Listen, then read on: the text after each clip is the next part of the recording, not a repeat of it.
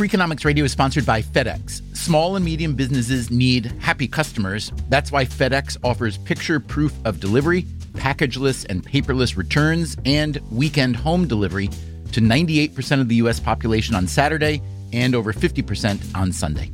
See the FedEx service guide for delivery information. See what FedEx can do for your business. Absolutely, positively FedEx.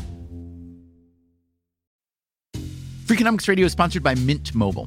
The best part of spring cleaning is the post-clean clarity you get. It's kind of like when you find out you've been paying a fortune for wireless when Mint Mobile has phone plans for $15 a month when you purchase a 3-month plan. All plans come with high-speed data and unlimited talk and text delivered on the nation's largest 5G network. To get this new customer offer and your new 3-month unlimited wireless plan for just $15 a month, go to mintmobile.com/freak. That's mintmobile.com/freak. Cut your wireless bill to $15 a month at mintmobile.com/freak. Upfront payment of $45 required, equivalent to $15 a month. New customers on their first 3-month plan only. Speeds are slower, above 40 gigabytes on an unlimited plan. Additional taxes, fees, and restrictions apply. See Mint Mobile for details. Hey there, it's Stephen Dubner. You are about to hear a special episode of our other live podcast, Tell Me Something I Don't Know. If you're a fan of Freakonomics Radio, I think you'll really like this episode. It features some of the smartest people in behavioral science, some of whom you'll recognize from previous Freakonomics Radio episodes, like Angela Duckworth, the author of Grit. You can subscribe to Tell Me Something I Don't Know wherever you get your podcasts. Also, please join us for our next round of live tapings in New York City in early October. You can get tickets at tmsidk.com. You can also click Be on the Show for a chance to come on stage and tell me something I don't know. Thanks for listening. Why do I read? Why do I have conversations? Why do I travel? Why do I have to go to school? Why do I pay attention? Why do I pay attention? Because I want to be amused. Because I want to get outside my comfort zone. But mostly because I want to find out stuff. Find out stuff. Find out stuff. Because I want you to tell me something I don't know. Good evening, I'm Stephen Dubner, and this is Tell Me Something I Don't Know. Tonight, we are coming to you from Philadelphia, Pennsylvania. We have got an audience full of very bright people who come on stage and tell us fascinating stuff. If it goes as planned, we will all be a bit smarter by the time we're through. Joining us tonight as co-host, the author of Grit, The Power of Passion and Perseverance. She's a psychology professor at the University of Pennsylvania. Please welcome Angela Duckworth.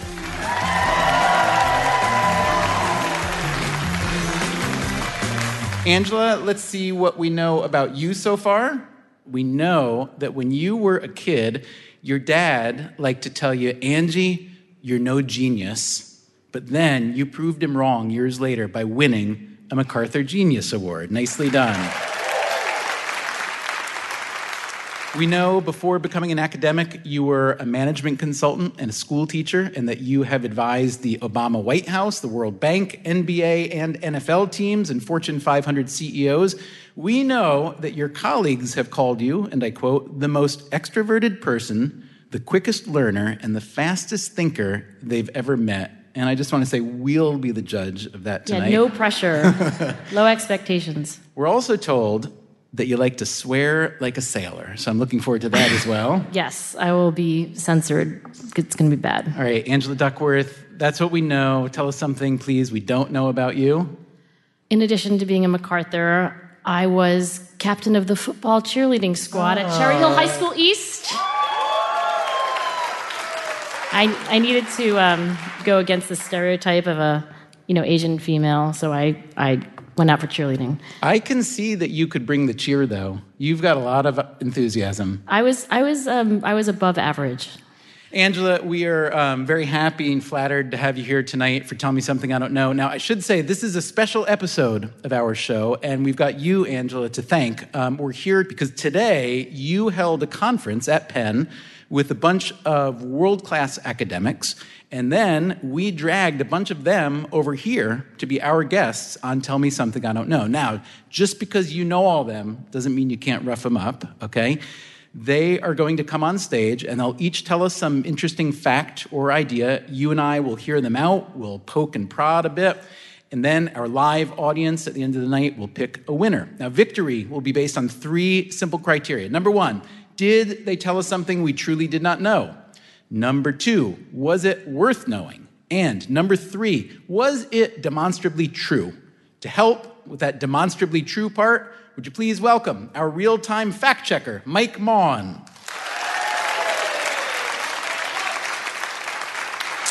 Mike is head of global insights at the software company Qualtrics. He is one of the smartest and truthfully nicest people that we know. Now, Mike, all that said, how do we know you've got the chops tonight to keep our super smart guests in line? Well, I get to work with some of the leading researchers and highlight some of the most interesting things that they've ever found using Qualtrics. That includes how seeing pictures of Marilyn Monroe versus Abraham Lincoln caused you to eat healthy or unhealthy foods, why men with facial hair are more likely to hold traditional gender stereotypes, and why Republican women find Democratic men more attractive. Okay, can I hear a little bit about the Democratic men, please? The finding on Democrats is that good girls like naughty men.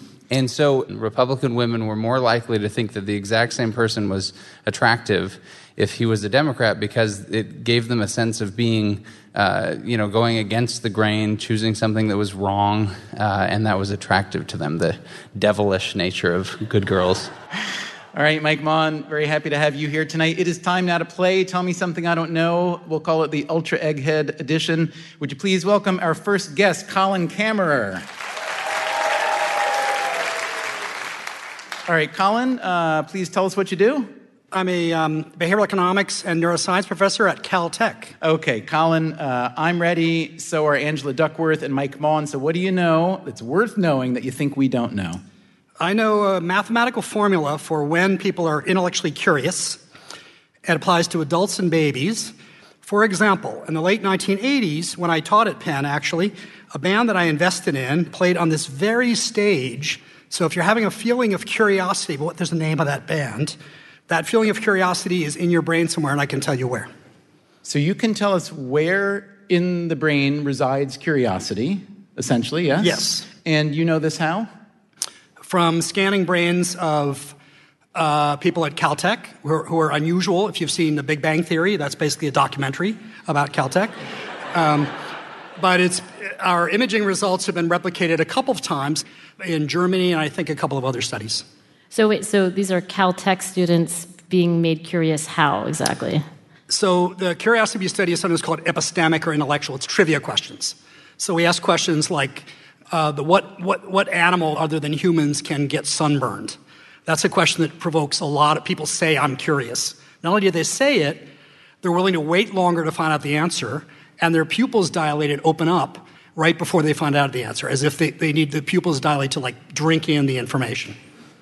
Well, don't we all kind of now want to know what animal besides us gets sunburned? Now let's forget about everything else and just, Mike, you got a computer there, buddy. I hope it matches our answer. This study was a little while ago. Maybe there's some new animal species. Pigs, is that pigs. The answer? Correct. It's Who pigs. needs a computer? Pigs. We have an oh my audience. God, here. somebody from the audience knew that. Yeah. Volunteer fact checker, thank Wisdom you. of the Amazing. crowds. All right, so wait, Colin, so what you're asking us is to try to figure out which part of the brain houses curiosity, or what happens when we exercise that part of the brain? What's the mathematical formula?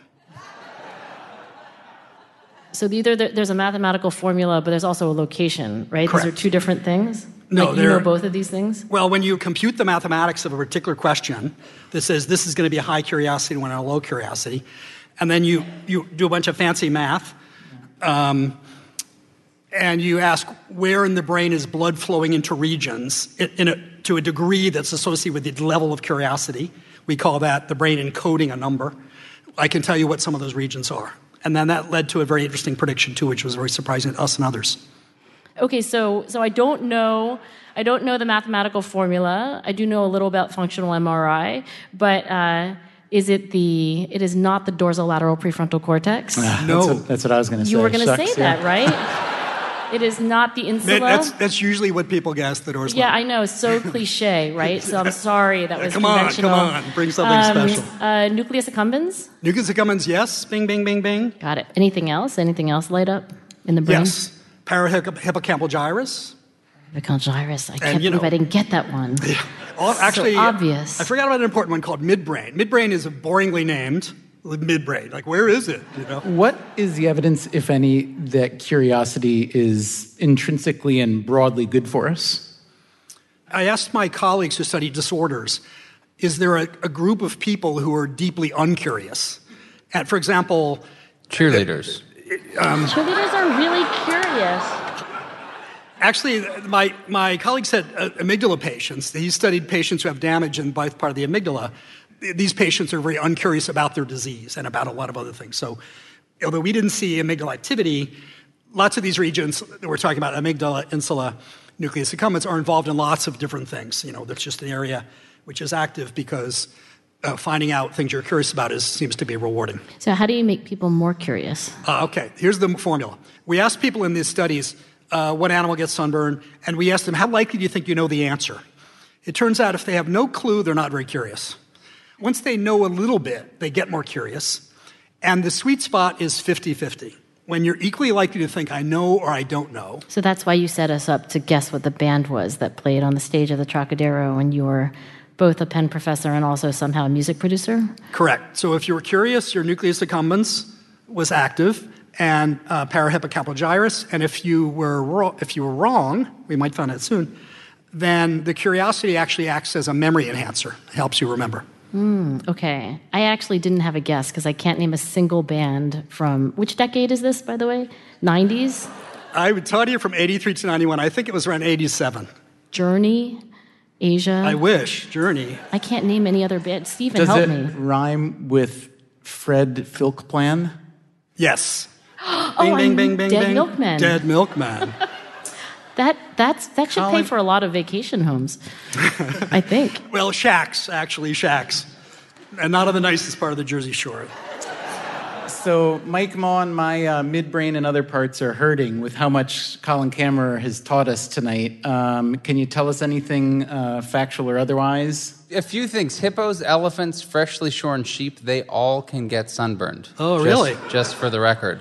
Anyway, so curiosity does indeed hit the reward center of the brain, but so does eating double-stuffed Oreos. Trust me. I know. And on curiosity, it is indeed a memory enhancer, and that's why we take pains to avoid being wrong. So our brains are designed to be more easily stimulated than they are satisfied.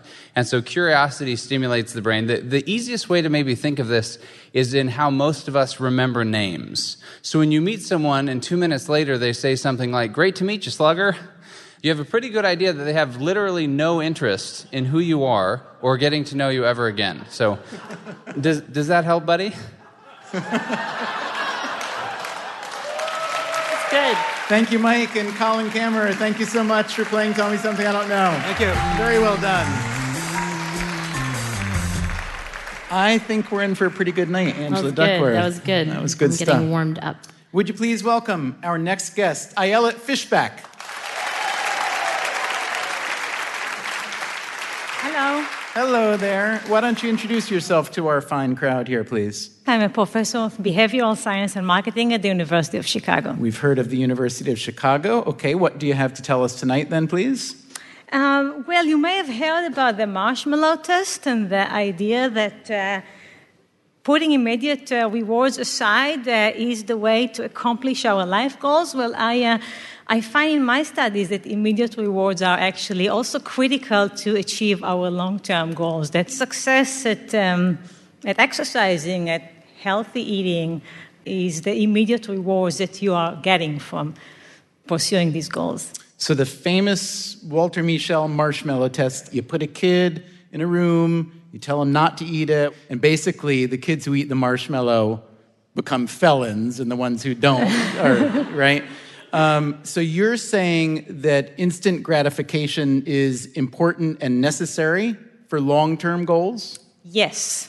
Angela, this seems pretty much counter to my entire life's work? Yeah. Is that what you're going to say?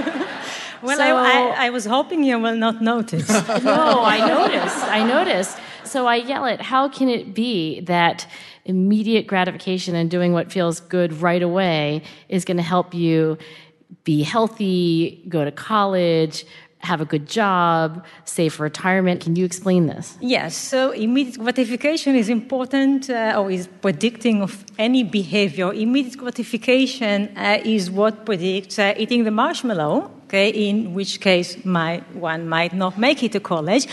But immediate gratification is also a predicting of how much one can stick to studying. Okay? The student that likes studying will study more than the student that doesn't like studying, whereas the student that finds studying more important will not necessarily study much more than the student that finds it less important.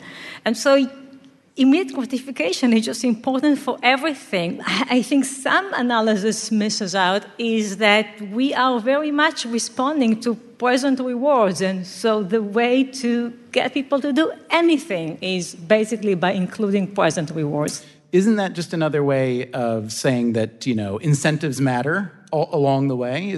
Wouldn't an economist just take that tack? Well, incentives can be of two types. Okay, so they can be immediate and they can be delayed. Actually, we ran one study in which we asked people to do a task that either pays more or less, okay, or is slightly more interesting versus slightly more boring. Now, if you ask people to predict how much they can stick to this task, they tell you that they can stick longer to a task that pays more. But when you measure the actual persistence, the money didn't make much of a difference. People were able to stick longer with a task that was more interesting. So there are kids who grow up to go to University of Chicago and Caltech, and they probably are the kids who are like, oh my God, there was extra Latin homework. Awesome. Like, so excited.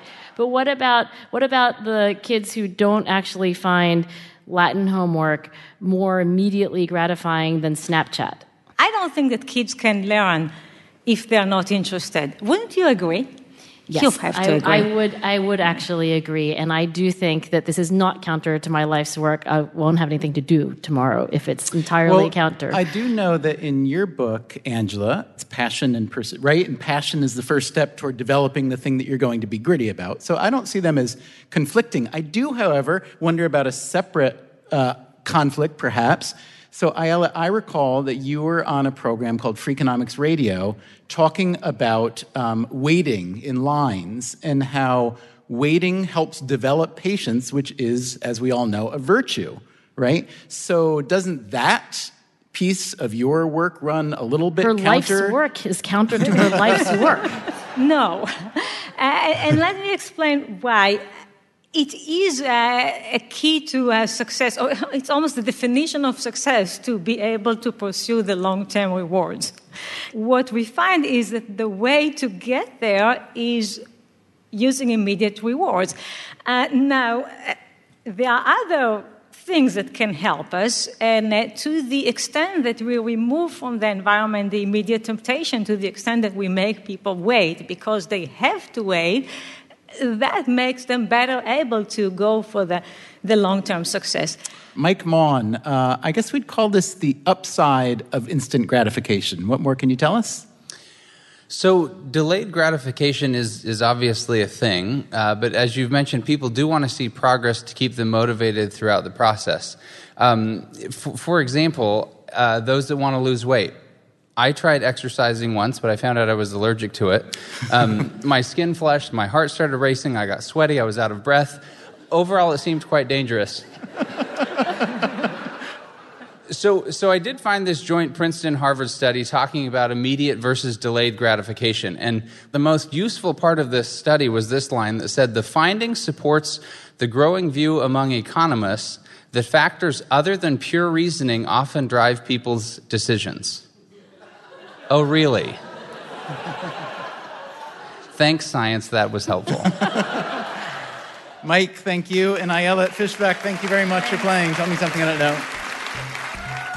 Would you please welcome David Laibson?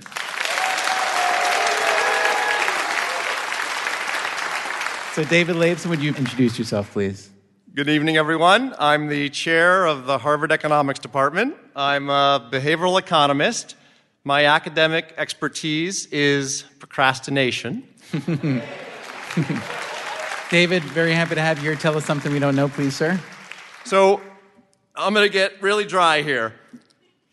Let's talk about IRAs and 401ks. You got those? You got those retirement savings accounts? Yeah. Come on, shout Putting out a for few our dollars away. 401ks. Yeah. So in the U.S., those accounts are basically liquid. There's only a 10% penalty, and for lots of different activities, you can take the money out with no penalty at all. So we in the U.S. have highly liquid retirement savings, but we look in other countries, and all that money is locked down. It's absolutely illiquid. You can't touch it until you retire. And it turns out that for every dollar that goes into the 401k, IRA, retirement savings system in the U.S., 40 cents leaks out before people reach retirement. So we've got a leaky boat. A leaky boat, which you're implying leads to a lot of cat food in the end, yeah? You're saying that people spend their retirement savings early, and then when it comes time to need it, what's left? About half the population in the U.S. now is retiring with a retirement account, and the other half, don't have anything. Maybe they've never had an account, or maybe they had one and let the money leak out at some point along the way. Now, all of that leakage isn't a disaster. Some of it's coming out for good reasons. But, I think looking at those numbers gives one pause. This is a very serious topic, but I want to know what you meant by cat food. Well, he was talking about cat food. Is that related to... You're like, and then there's the cat food at the end. Yeah, that's a pretty classic. You're too young, Angela, I think. Is this what is this? Our generation knows that eating cat food means you're retired and don't have enough money. Oh, literally eating the cat food yourself. Oh, that's really sad. That's terrible. But maybe it's just that now cat food is so much better that it's considered a good outcome. But David, wait. So let me ask you this. It sounds like you're advocating for either larger penalties or different rules. Are you advocating for that? Probably not larger penalties, because then I think people would just someone would take the money out and they'd just be paying those larger penalties. It would be probably a sort of regressive tax. Maybe we should have more money in these retirement accounts and maybe more money that's locked up. So, for example, maybe the employer match should be illiquid, or maybe you can take out the money you put in but not the interest on it. So there should be some liquidity, but maybe not all of it should be liquid. But my question then would be, if you make it more locked, essentially, in some fashion, wouldn't there be people then who decide simply, forget it, if I can't access that money, then I'm going to choose to not put it in the first place? It's certainly a possibility, but there's no evidence that the liquidity of the accounts is a big driver in people's willingness to put money into those accounts. But again, I'm not proposing that it be totally locked up. Maybe just part of those funds would be made illiquid so that people retire with something in these accounts. Can you tell us anything about the people who are more likely to make early withdrawals? So it tends to be people with lower levels of income. It tends to be people with more financial distress. So we have another kind of facet of the economy, which is the people who are getting the most out of these 401k accounts tend to be the people who are already doing very well in the economy. So it's kind of a double victory for them. They're thriving with high incomes, and they're thriving by getting the benefits of these tax-deferred retirement accounts. This is very sad. This is like a very sad story. Bringing the night and then down. People are eating cat food, and that's sad. Is there anything else that's like super optimistic or possibly easy retirement savings? Is sad. Well, I'll give you maybe a small bit of brightness. Not much. A little bit. So when you auto-enroll people in retirement savings plans, they don't tend to opt out. And when you auto-enroll them at 3% savings rate or 6% savings rate, they tend to stay in and not opt out. So it looks as though people have the capacity to save a little bit more, and we're not helping them in many cases to do that. So we can partially address this problem.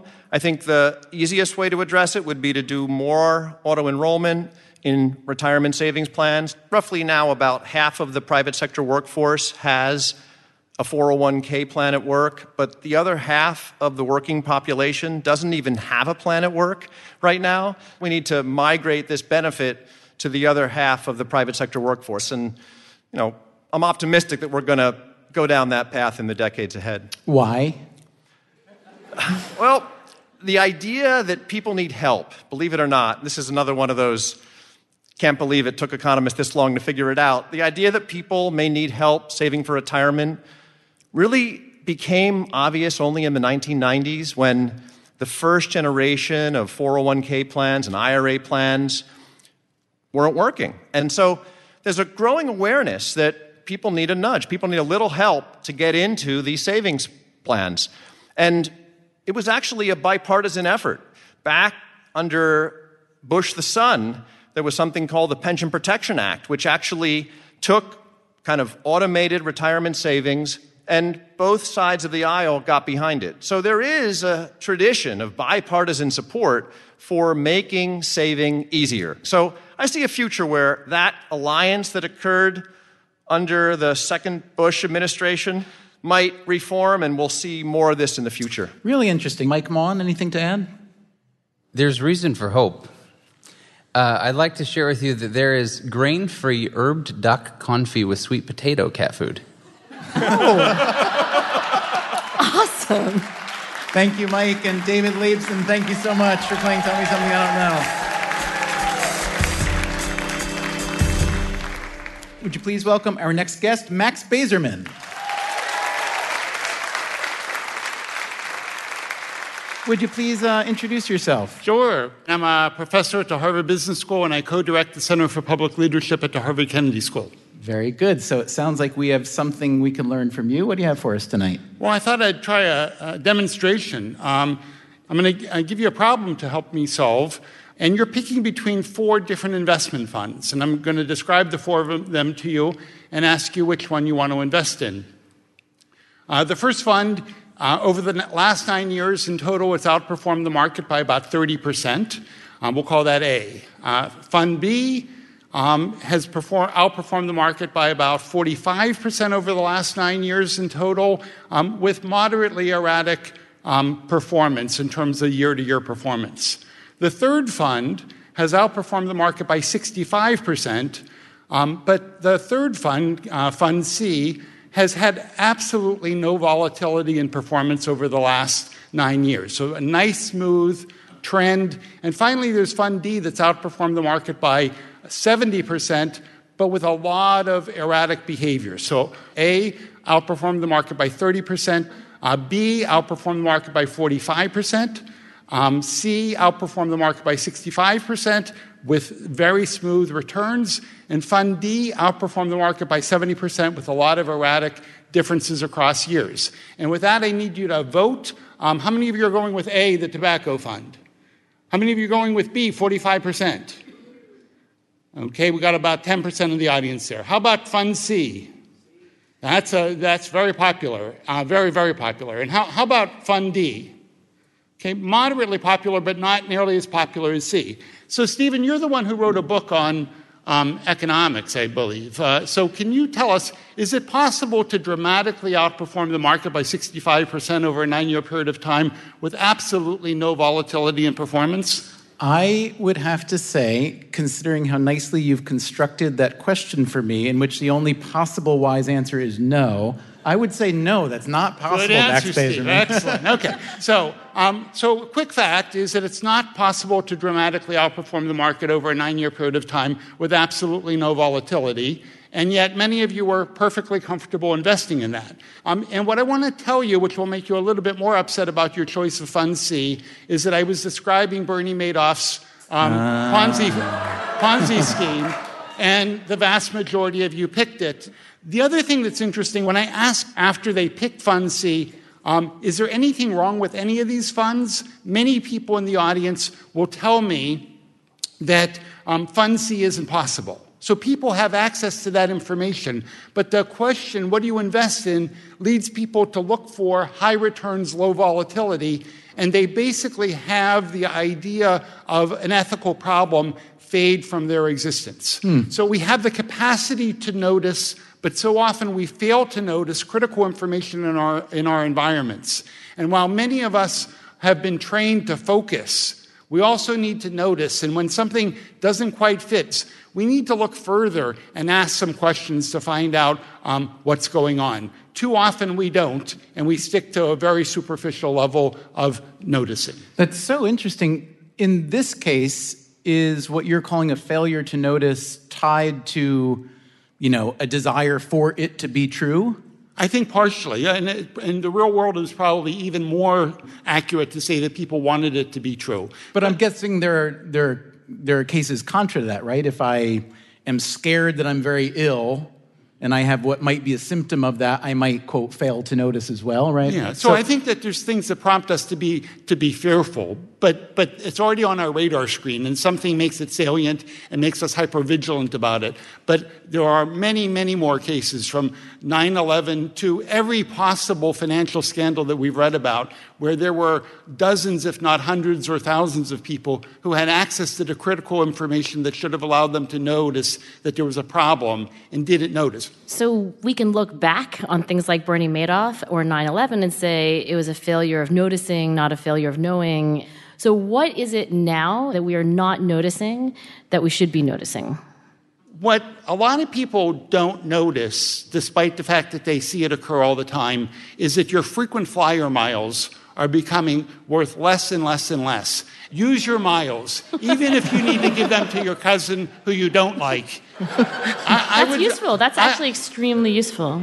But more broadly, I find it fascinating that society trusts institutions like auditors or credit rating agencies to provide us with independent advice, and we allow these firms to exist in a form that creates incentives for them to simply want to please their clients and not do the very job that they're in existence to begin with. How can any one of us get better generally at noticing? What I find is that if you simply ask yourself, what's going on? If you pick up your head and ask, what are the key challenges, threats, opportunities around us? You start to see them very, very regularly. So my reaction is, in life, when we can't figure out what's going on, that's a really good hint that we should look further.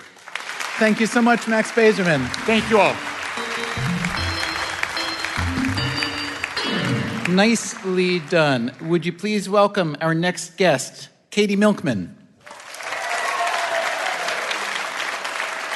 Katie Milkman, would you please introduce yourself? I'm a professor at the Wharton School at the University of Pennsylvania, and I study decision-making. Very good. We like decisions. Tell us something we don't know about them, please. Well, I'm going to take a page from Colin Kammerer's book and leave you a little bit curious. And I'll tell you that there is a certain type of news article, a certain section of the newspaper, that's more likely to go viral. You're more likely to email a story if you read it in this section than in any other. Can you guess what that section might be? Would it be the cute cat section of the newspaper? Or the cat food section? Possibly if there were a cute cat section of the newspaper, that would win. But since there isn't, you'll have to choose a more typical category. Which section of the newspaper, Angela? I guess op-eds. Don't people forward op-eds? Or is that just my friends? People do forward op-eds, but that's actually not the section that I was going to mention. The one that jumps from about 20% of stories on the New York Times homepage get forwarded to a friend, sent by email. This section, about 30% of them go viral. What about health? How to You're getting closer. Very warm. A section like health? The business section? Is the business section like health? It's not the Definitely business not section. the business It turns out that you can predict what kinds of stories will go viral based on the kinds of emotions that they produce. More positive stories are more likely to go viral. Stories that make your heart race are more likely to go viral. And stories that inspire awe are particularly likely to go viral. Does that help you guess which section? Sunday Styles? That's my favorite section. Is it that? No. It's the Science Times. Oh. No way. Really? It skyrockets. So about 20% of the articles that appear on the New York Times make the most emailed list, and 30% from the Science Times make the most emailed list. Wow. So what kind of science is most likely to be viral? And I guess really why? I mean, why do people care about it in that way? Yeah, well, the kind of science that's mostly likely to go viral is good news about science, right? We discover something exciting that feels like it could make our lives better. An example of a story that went particularly viral was a story about what happy people don't do. So it was based on research about people who are happy and all of the habits they have that maybe lead them to be happy. You can see how that's both interesting, useful, awe-inspiring, science-y, positive, and that was a big winner on the internet. So, Katie, here's what I want to know. How did you determine it? What were the data overall, and how did you measure? Well, I'm a nerd, so what we did is we built a web crawler, which is a little automated machine that goes in and captures data on the internet. And our little web crawler went and captured every story that appeared on the New York Times every 15 minutes, both on the homepage and on the most emailed list to figure out what was its rank. And we did this for 3 months, and then we crunched the numbers and looked at which kinds of articles were the most likely to make it to the most emailed list. Were they lead stories in the newspaper? Did they have a photograph that appeared with them, and so on? And that careful analysis led us to conclude that more positive stories are more likely to go viral. In general, stories that make your heart race, so stories that make you angry or anxious, but not stories that make you sad. Did you, when you say you controlled for whether they appeared with a big photo and so on, are you controlling for how much time it'll spend on the homepage, for instance? And how do you measure that? Because that's not so easy. Exactly. Well, since we're snapping a photo, essentially, of the homepage every 15 minutes, we could see exactly how many minutes in units of 15 a story spent in a given spot. And we can compare two stories that got exactly the same amount of attention in terms of the marketing that the paper gave it and see which one actually was more likely to make the most emailed list. Excellent. Mike, Katie Milkman's been telling us about what makes viral. You agreeing over there? So, first of all, I just want to say that nothing in the New York Times actually goes viral. Like, can we just be serious? It's not like it's you mean a cat compared video. to cat videos. Right. But if we actually knew what caused something to go viral, we'd be billionaires. And every marketing department in the world is guilty of just saying, well, let's just make a viral video to get the word out. Thanks, that's really helpful. I'll just go do that. But I will say the top 2 most shared articles on Facebook last year both follow this pattern exactly, right? So the most shared article was a new Alzheimer's treatment fully restores memory function. So we're onto something. Wait, what's the other one? I'm curious. The next one was how sensitive is your OCD radar? Hey, Katie Milkman, thanks for playing so much. Angela, before we get back to our unbelievable guests tonight, I have got some questions for you, some lightning round questions that we wrote just especially for Angela Duckworth. You ready? I'm ready. In 30 seconds or less, how can someone get grittier? Grit is passion and perseverance for very long-term goals. It takes more than 30 seconds. Fair enough. Who's the most inspirational person you've ever met? The person who leaps to mind is my idol, Carol Dweck, because if I'm really, really good, I'll be half as good as she is. Stanford psychologist, growth mindset. Angela, tell us about someone that you would consider incredibly successful despite a lack of grit. When I was interviewed by Larry King, he said he only scored 1 out of 5 on my scale, but he actually scored the lowest that you could on all of the questions on my grit scale that were about having the same interest over time. Because he said, look, every week I have a different guest. I get very bored. I need a new person. Well, he's very interested in suspenders for a long time. And here's the thing. I was like, Larry, you've been interviewing people, okay, different people, but basically interviewing people since you were 9. So you actually are gritty. So I cheated. He's actually pretty gritty. Yeah, you did cheat. I cheated. Angela, we know that your parents were Chinese immigrants, and yet, as you have written, quote, against stereotype, you can't play a note of piano or violin. Really what I want to know is, was it that you wouldn't or you couldn't? It was that I couldn't. So in addition to grit, there's talent. And I didn't have any of it for music. The world does not need any more Asian females from South Jersey playing piano and violin. Like, none. They need more cheerleaders.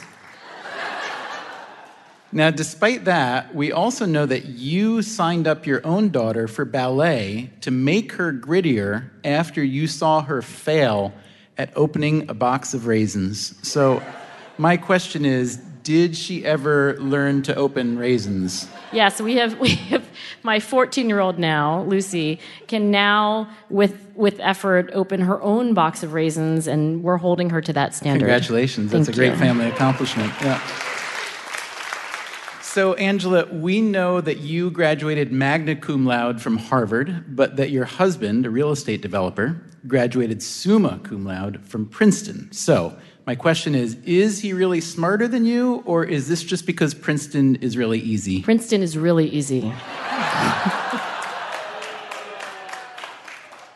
As noted earlier, you are allegedly a world-class swearer. I think I'm passionate. I think it's just me expressing my passion for my, whatever I'm saying. What do you do if your kids swear? I don't care if they swear. Yeah. I think swearing's okay. Yeah. In the grand scheme of things, kids are going to do some things that are bad. Swearing is not one of them. And finally, Angela Duckworth, what is a Duckworth?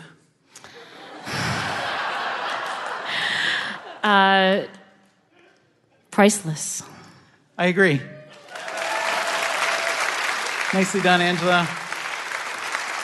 All right, it is time to get back to our game. Would you please welcome our next guest, Kevin Volpe. Kevin, tell us what you do, please. I'm a physician, a professor at the School of Medicine and the Wharton School, and the director of the Center for Health Incentives and Behavioral Economics at the University of Pennsylvania. Excellent. I bet you know a ton of stuff we do not know, so tell us one. Well, so let's imagine you're a large employer, and you have a population of people who smoke, and you'd like to help them quit smoking. You know that cigarettes cost about $10 a day. If you smoke a pack a day. So each person could actually save $3,650 if they just quit.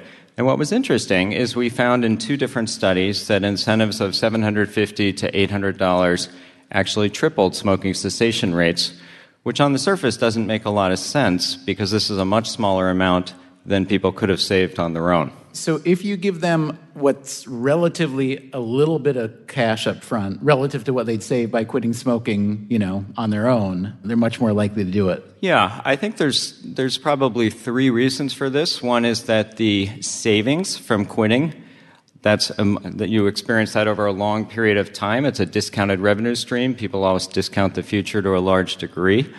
Secondly, there's a mental accounting salience issue. If somebody offers me this money, it's very visible. A third issue is that giving me this money up front really helps to offset the procrastination I'd otherwise have. A lot of people want to quit. About 70% of Americans say they want to quit. Only about 3% per year actually do. It's very hard to quit smoking. There's a lot of immediate costs, and I'm discounting the benefits far in the future. If I pay people an incentive, that helps to move some of the benefit into the present. Do you think it's the money, or do you think it's just the delight, the dopamine of oh, I got whatever, I got $7. It may actually be just the reward of feeling like you got points, kind of that idea. It's a good question, and it's hard for me to be able to say for sure. What we did in these studies typically is we'd give them some money early on for quitting at, let's say, 2 weeks to 4 weeks. And then we'd give them some money a little bit later. So the idea was to try to help them along, give them some feedback as they went, but also try to hold some of that money out so that they could achieve their long-term quitting goal. Can you tell us a little bit more about the quitting and people who do quit? How many stay quit, I guess, is number one question. Number 2, you say that you triple the effect by giving them $750. How do you know that yours stay quit, and how long does it count to stay quit for? So first of all, in our control group, we had a quit rate of 5%. We found in the incentive groups that people quit at about 15% of the time. What we did is we measured using saliva or urine cotinine, that's a metabolite of nicotine, whether there was any of that metabolite present in their saliva or in their urine. We found in these interventions that when we ran them for 12 months and we tested people 6 months later, we found that even though there is some recidivism, the quit rate ratio stayed about the same. So it lasts at least 6 months, then did you follow them after that? Or that was the end of the grant? No, just out to 18 months. That's the longest we've followed people. How does this upfront cash incentive compare to the heretofore most successful incentives for smoking cessation? So if you compare the quit rates of people who are offered nicotine replacement therapy, the quit rate ratios are about the same as what we achieved. So I could say that's good, but the quit rates, even though they were tripled, are still only 15%. So there's a lot of room for improvement. Mike, Kevin Volpe is telling us about quitting for cash. Anything to add? I think Mark Twain said it best. He said, "It's easy to quit smoking. I've done it hundreds of times." So yes, what you're saying is true with some caveats. The primary issue with this theory is that money isn't the only or perhaps even the main driver of smoking or quitting smoking, because addiction has so many other things involved in it. In fact, and this is true, 50% of people who've quit smoking relapse when they're drunk.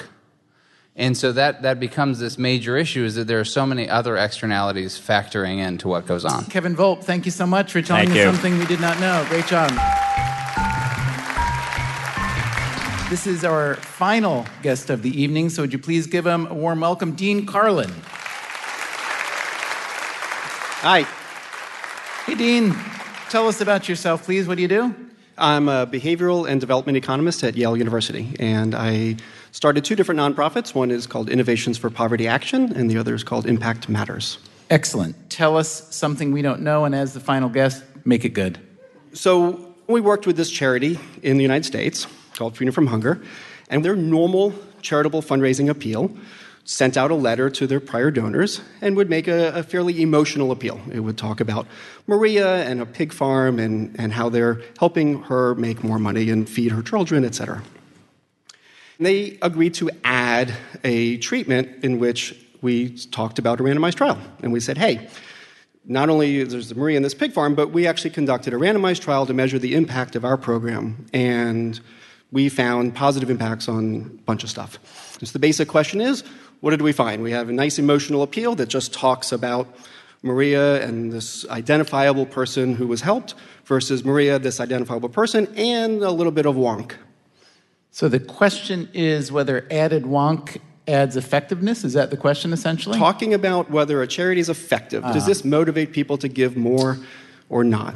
Angela? I'm going to guess yes. I'm going to guess that heart-wrenching story plus evidence of effectiveness is better than heart-wrenching story alone.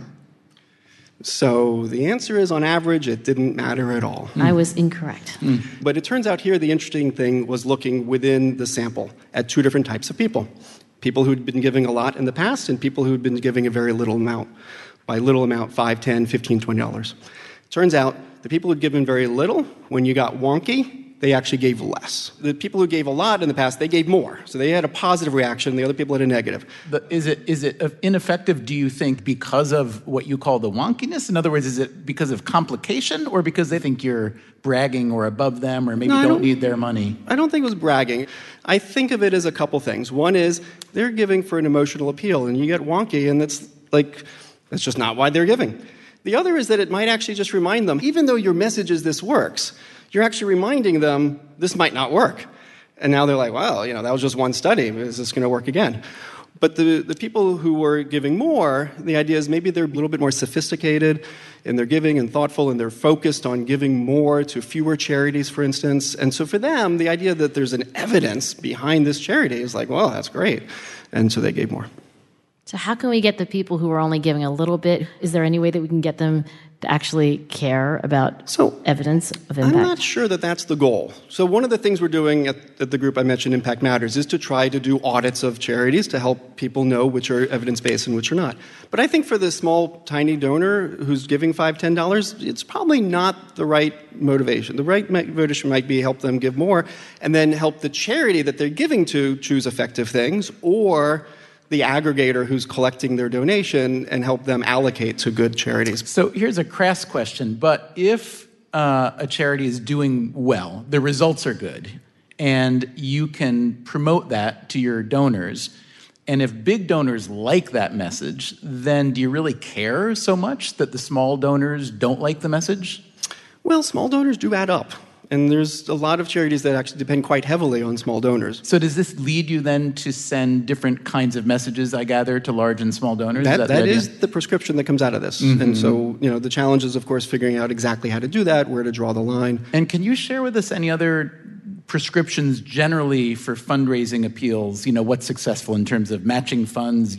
happy photo versus sad photo. Just tell us what you know about that. So happy versus sad, I would be shocked to learn happy is not better than sad. I'll go with you on that. On matching, one of the earliest ones we did found that the ratio of the match did not matter. Mike, when charities are too good for their own good, what more can you tell us? Okay, so a few things. First of all, happy or sad images, you're unfortunately wrong. Sad images work way better.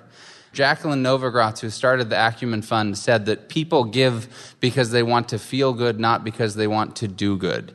If you tell them that they can give money to help this woman eat for a week, then they're happy to do that because I, as an individual, can solve that problem, can meet that need. I think the key is that there's no one answer to this. It's not, the problem I have with the quote you just gave us is that the people are not that simple, and people are very different. And so some people do care about effectiveness. And the question is how to segment the market, how to make sure that you can do the most to help that segment. Really interesting. Dean Karlan, thank you so much for playing Tell Me Something I Don't Know. Can we give one more hand, please, to all our guests tonight? Great job.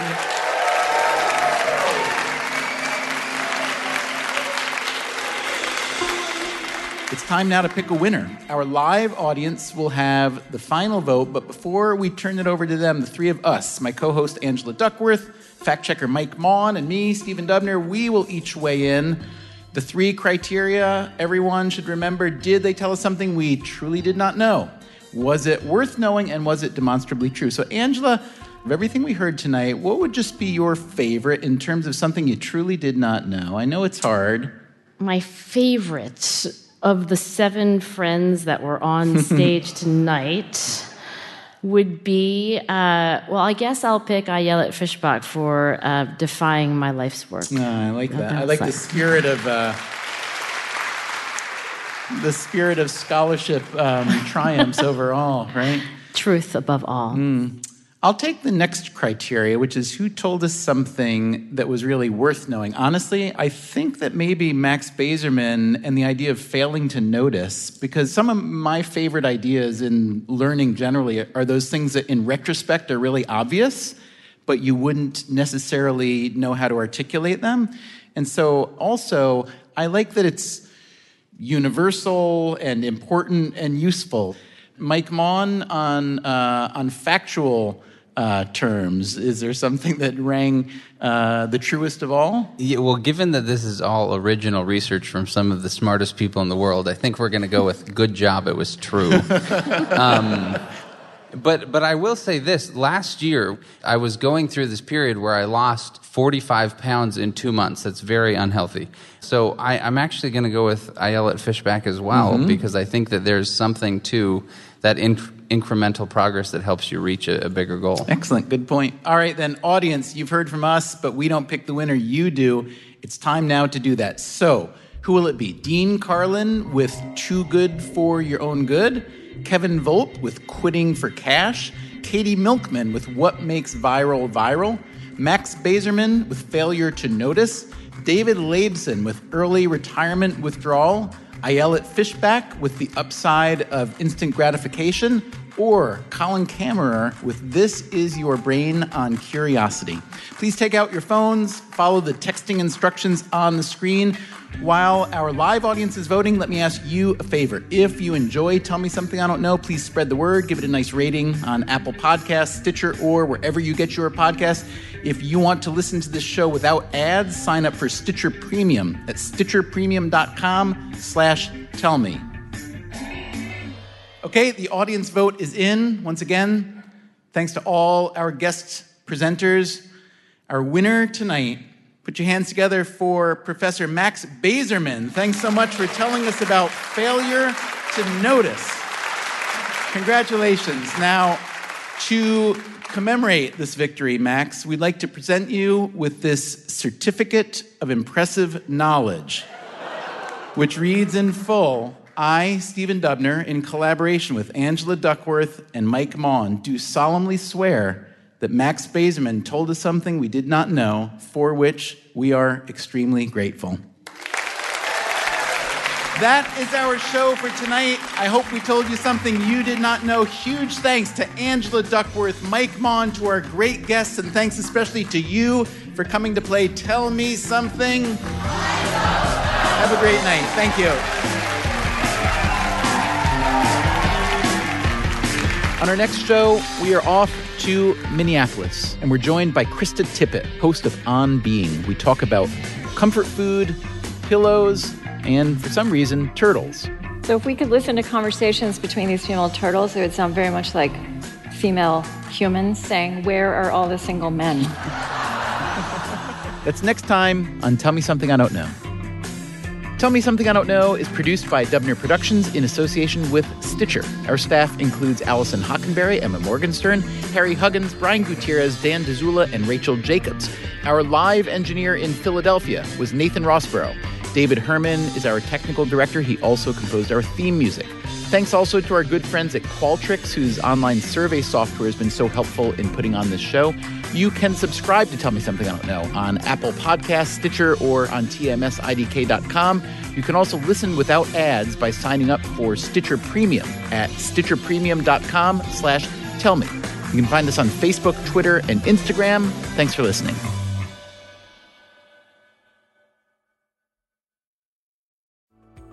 For years, I just dreaded going to the dentist. But at Advanced Dentistry, I don't have to. First and foremost, they want you to feel comfortable when you walk in. Like, you'll feel it. Whereas in the past, I might have gone into the dentist and thinking, I might feel some pain at some point. But with IV sedation, it can be something that you don't dread. If you've been avoiding the dentist because of fear, worry, or just not wanting to be judged, you're not alone.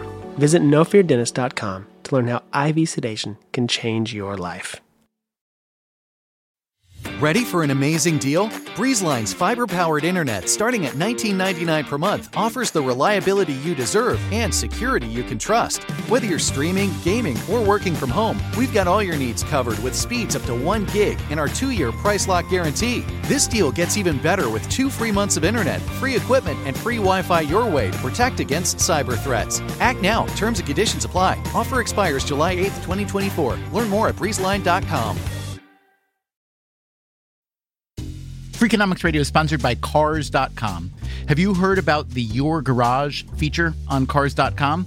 Here's how it works. You add your car to Your Garage to track its market value and cash in when the time is right to sell. Track both your car's historical and projected value. When it's time to sell, easily secure an instant offer from a local dealership or sell it yourself on Cars.com. Start tracking your car's value with Your Garage on Cars.com.